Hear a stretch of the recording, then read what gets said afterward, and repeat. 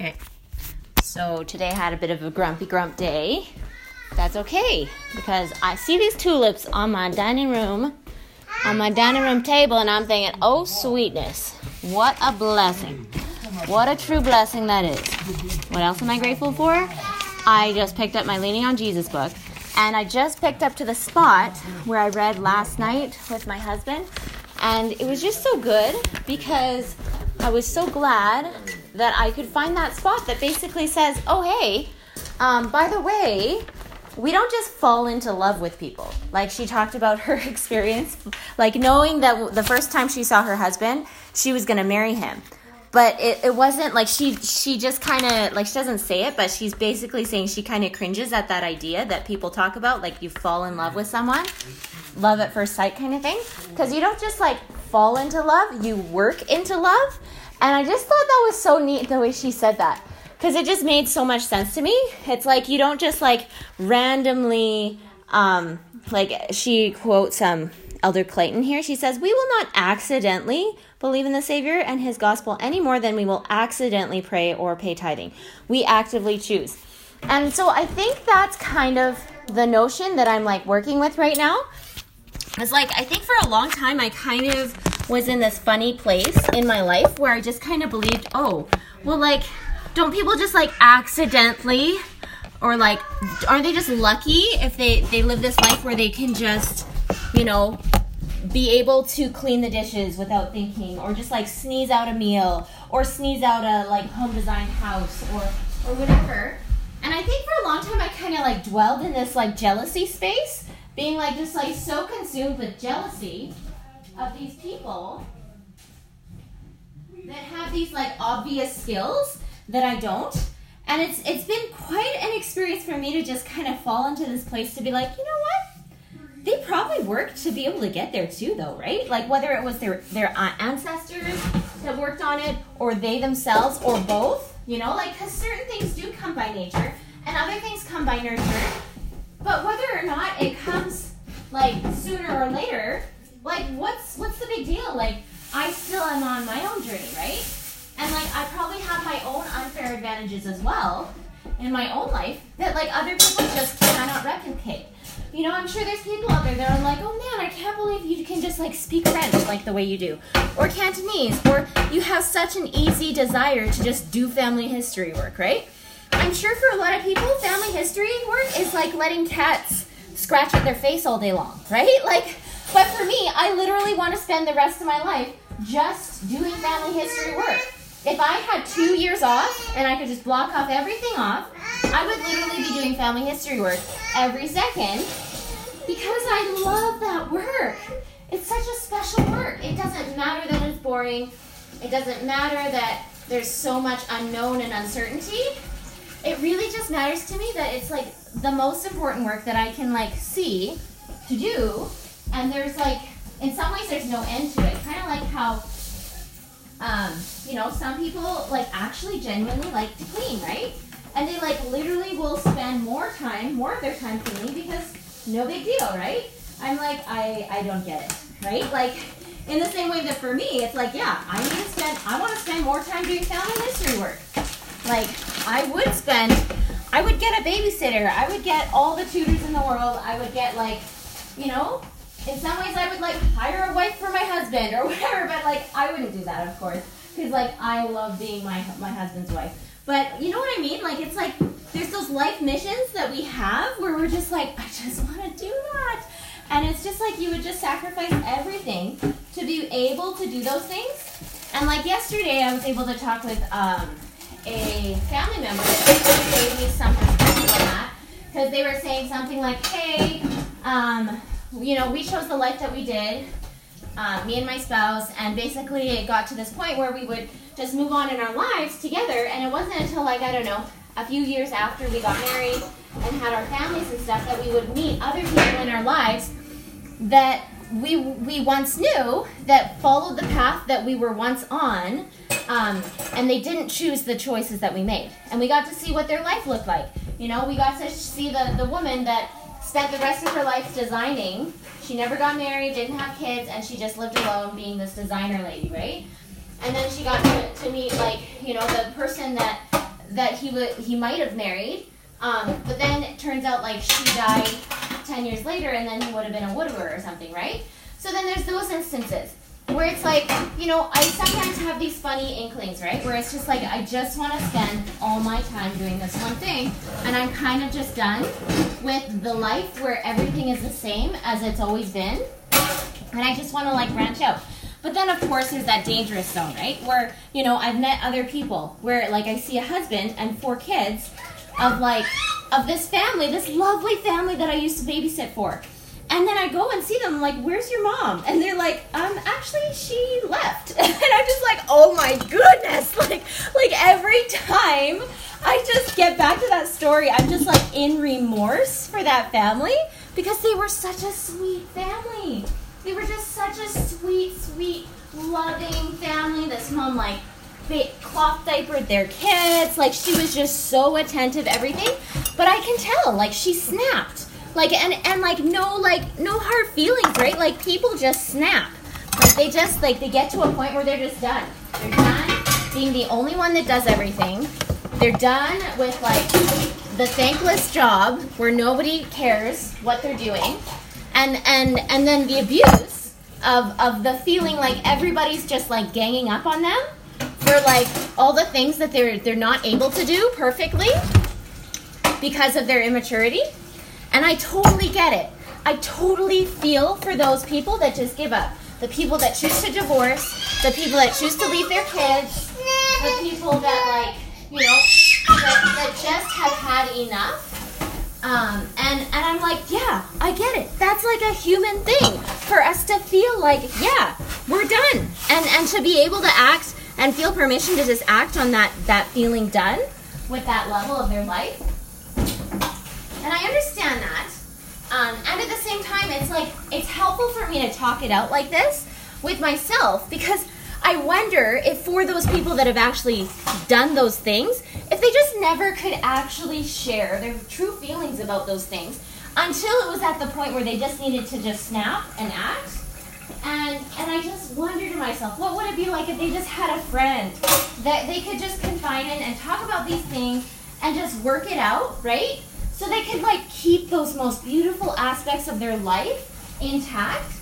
And that's kind of where I am. It's like, I just feel so blessed. I don't have, like, a best friend I can talk about these things with, but I at least have a little, like, audio journal thing, podcast, that I can just at least, like, voice the feelings of, like, so many people that I'm sure they had all these feelings, but they could just never say them, right?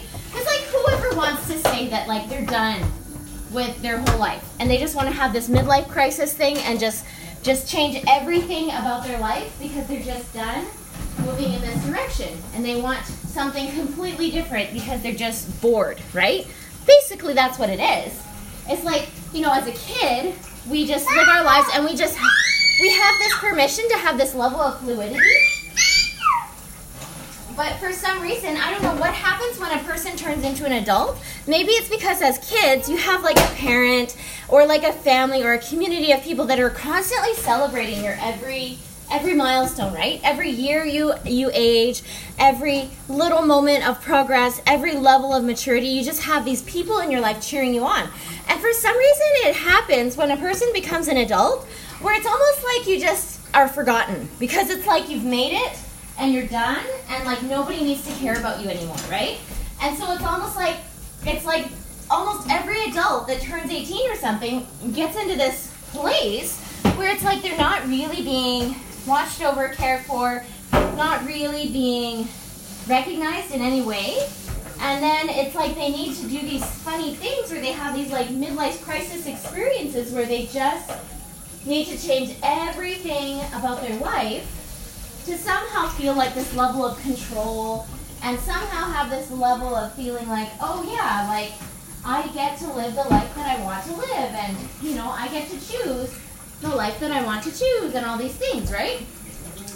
And so I'm always like aware of these things because growing up, I always wanted to be able to live a life where it was like, oh hey, let's live this life where we can like actually have a grapple on these things. Because I would look at the adults in my life when I was like a child and I'd be like, I really feel like you guys don't have it figured out either. You know, like, I just don't feel it. Like, I feel like every adult that I knew was pretty miserable too. You know, like, I was miserable as a child, and they were pretty miserable too.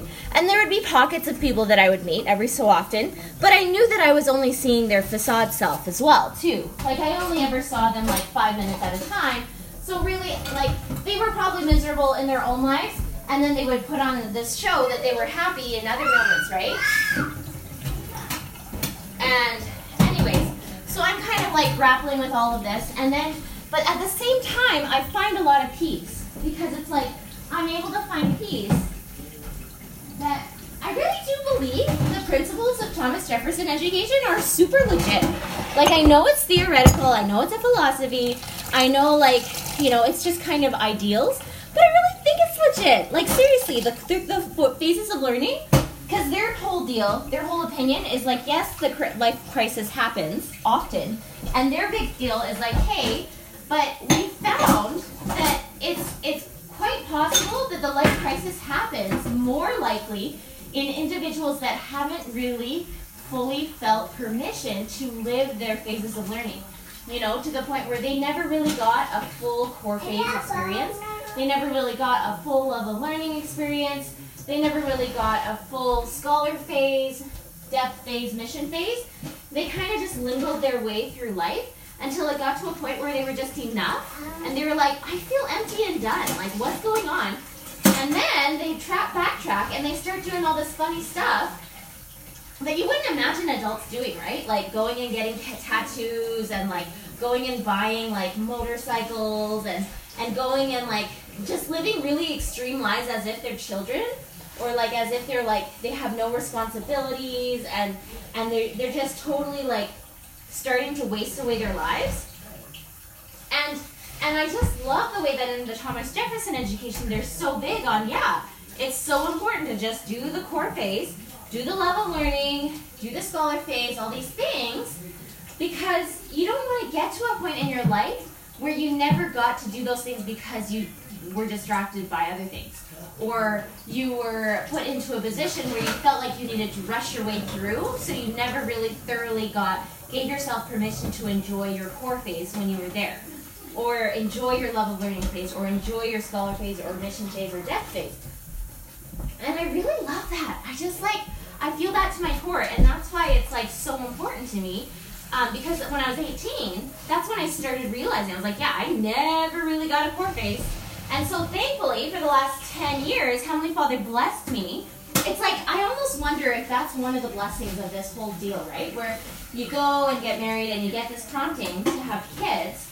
And it's like, it's almost like Heavenly Father has a way for every person to rectify their childhood experience, like to make it right. Even if you didn't have a great one, that you almost get the opportunity to rectify that and make it better through just the sheer opportunity of becoming a parent yourself and giving that opportunity to somebody else, and you get to live that with them, right? Like, in some ways I was kind of like feeling like that was morbid for a while. I was like, isn't that kind of weird? To kind of be living your life through other people, like vicariously or by proxy or whatever. And at the same time though, I'm like, no, I don't think it is though. Like, we do it all the time with like covenants and ordinances and stuff like that. And I think it's a beautiful thing when we can be this person for other people that aids them in moving along in their journey. You know? And at the same time that we're doing it, right? Like, it's not a bad thing to make something even more of a social experience, right? Because really, that's kind of what it comes down to. It's like, we could just do the ordinance thing by ourselves, but we choose to do it with another person. Like, you know, like, I could do the whole parent thing by myself, but like, Heavenly Father set it up so you do it with someone else. Like, you can't be a parent without having an actual child, right? Like he could have set it up totally different, but he didn't. He set it up so it has to be like a social kind of experience. It has to be this back and forth, right? So it's like, you know, a part of me is like, yeah, well, thank you for blessing me so that I could have the opportunity to be this parent person, right? I think that's amazing. And then, like, there's the other part of it where I just feel so grateful that I get to live through all the phases, right? Like, as I'm raising my kids, I get to experience all the levels of that, the beauty of that. And like, so even if I didn't get it right the first time, at least I can get it right like the second or third or fourth or fifth or sixth time, right? And just to feel of the immensity of how Heavenly Father has set it up for us to win, you know? Whether we get it the first time or not. And He's given us so many opportunities to make things right. And I just feel so thankful that I have a Heavenly Father that cares about my levels of my growth and understanding and who I am and who I'm becoming. And so I love that. I think that's amazing. I think that's just so beautiful. And I think that gives me some peace, right? Because I think the reason why I feel this turn towards midlife crisis kind of feel for life has a lot more to do with me trying to be like getting overly impatient with where my phase of learning is currently, right? And thinking that it needs to be a certain way and not accepting myself for where it already is right now, and then thinking I'll just give it up altogether and just like wander in my lost state for however long I feel like I need to. And that's how to solve it, when really, I don't really think that. I don't think that's how I need to solve that. I think the way for me to solve this is to start at the beginning, right? Like, enjoy the time that I have with my baby. Like, that's why I have baby yoga as one of my flower petals, right? Like, enjoy the time that I have with my kids to, like, read stories with them, right? Like, enjoy the time that I have to, like, study the scriptures and really, like, understand them. And, like, create this environment where all the phases of learning have permission to be in full action, right? At the time and phases of day that is. Like, maybe that looks like a certain hour of the day, you know? Like, maybe certain hours of the day are built specifically to support the phase of learning of a certain phase. Like, maybe, like, a certain phase, like, let's say 1 to 3 is, like, the core phase kind of support hours. And then, like, maybe the hours 3 to 5 are the love of learning phase of learning hours. And then maybe like scholar phase is like that 7 to 9 phase, and that 4 o'clock to 8 o'clock in the morning phase, right? And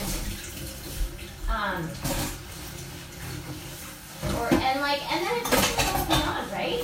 And so it's like I just want to be so much more attentive to what's actually going to be helpful, what's going to work, for what's actually going on, right? Because I don't want to get sidestepped in this idea, this lie, that, you know, the answer to whatever I'm going through is just to go and become lost, right? And go and step into this zone where there's just no clarity about where that will lead, right? Like, it's just this unknown that really isn't like a faith-based experience or a faith-based choice. It's really just a step out into the dark just to step out into the dark, right?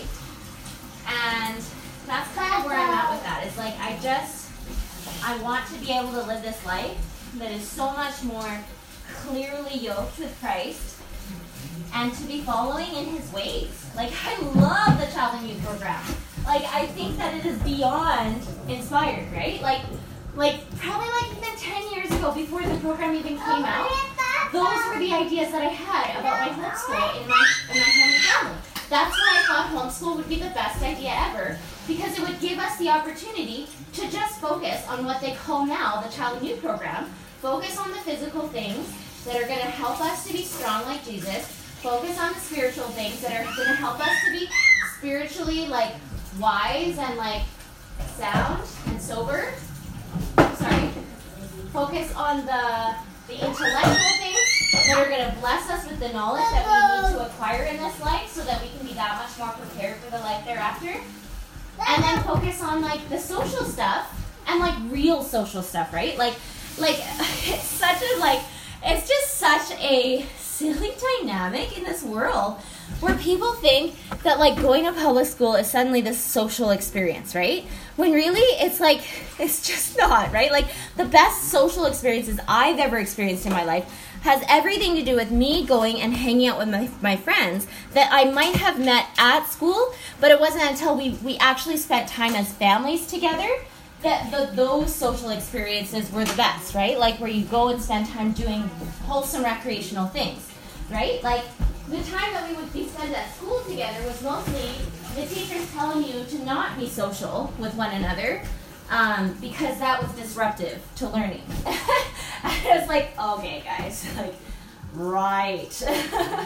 So, like, yeah. So, anyways, I'm just so grateful that, like in the way that I'm doing it, it's like, hey, let's be social. Let's go minister to people. Let's let other people minister to us. Like, let's go and, like, find their birthdays and make stuff and give it to them, right? Like, let's just be creative. Like, let's find out what else we can do. And, like, and, you know, that kind of stuff, right? Like, because, like, I really, so, you know, like, the public school thing wasn't actually that bad for me. It was, like, a lot of the trauma was that I was locked into a system for 12 years, and then suddenly it's like they kick you out of there, and they just say you're not allowed to come back.